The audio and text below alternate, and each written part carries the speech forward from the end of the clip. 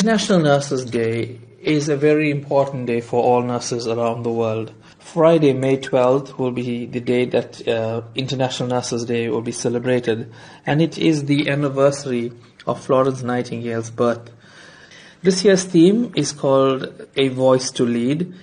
Now, you're involved in training and motivating nurses, most recently taking part in an online webinar with South African nurses.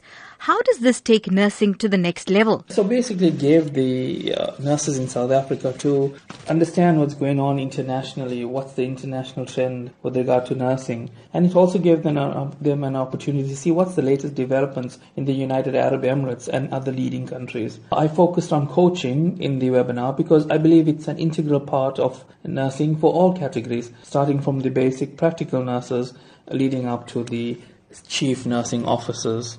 In your opinion, how is the standard of nursing in South Africa compared to an international level? For sure, South African nurses are valued abroad. The training and experience we receive in South Africa is excellent. It's of a high standard and we are demanded overseas. And this is because when you arrive and you see so many South African nurses working abroad, they get promoted easily and they can take on roles as educators, charge nurses, managers, and even directors of huge hospitals.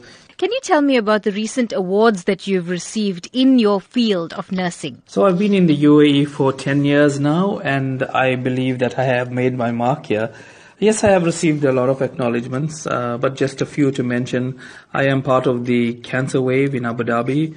So we go around to different organizations talking about cancer. And the most recent one was the labor camps that I attended and spoke to the laborers about lung cancer, colon cancer. I've also been nominated by the Dubai Eye, it's a radio station, as the most caring person in the UAE, as one of the most caring people. And I was also acknowledged for my role during our JCIA accreditation at the hospital where I work. I think what most touched me the most was I was appreciated and thanked by the Sri Lankan community in Abu Dhabi because I led a clothes collection project during the floods in Sri Lanka.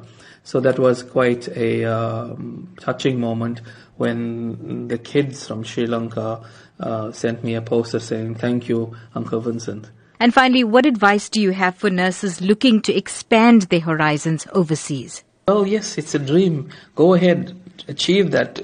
Make some goal, make some plan, and complete your post-basic studies and find a way out of the country. And like I said, there's great opportunity waiting abroad. It's an opportunity for you to see what's been practiced internationally. And eventually one day you'll be able to take back to South Africa all that knowledge and experience. My advice, guys, go for it.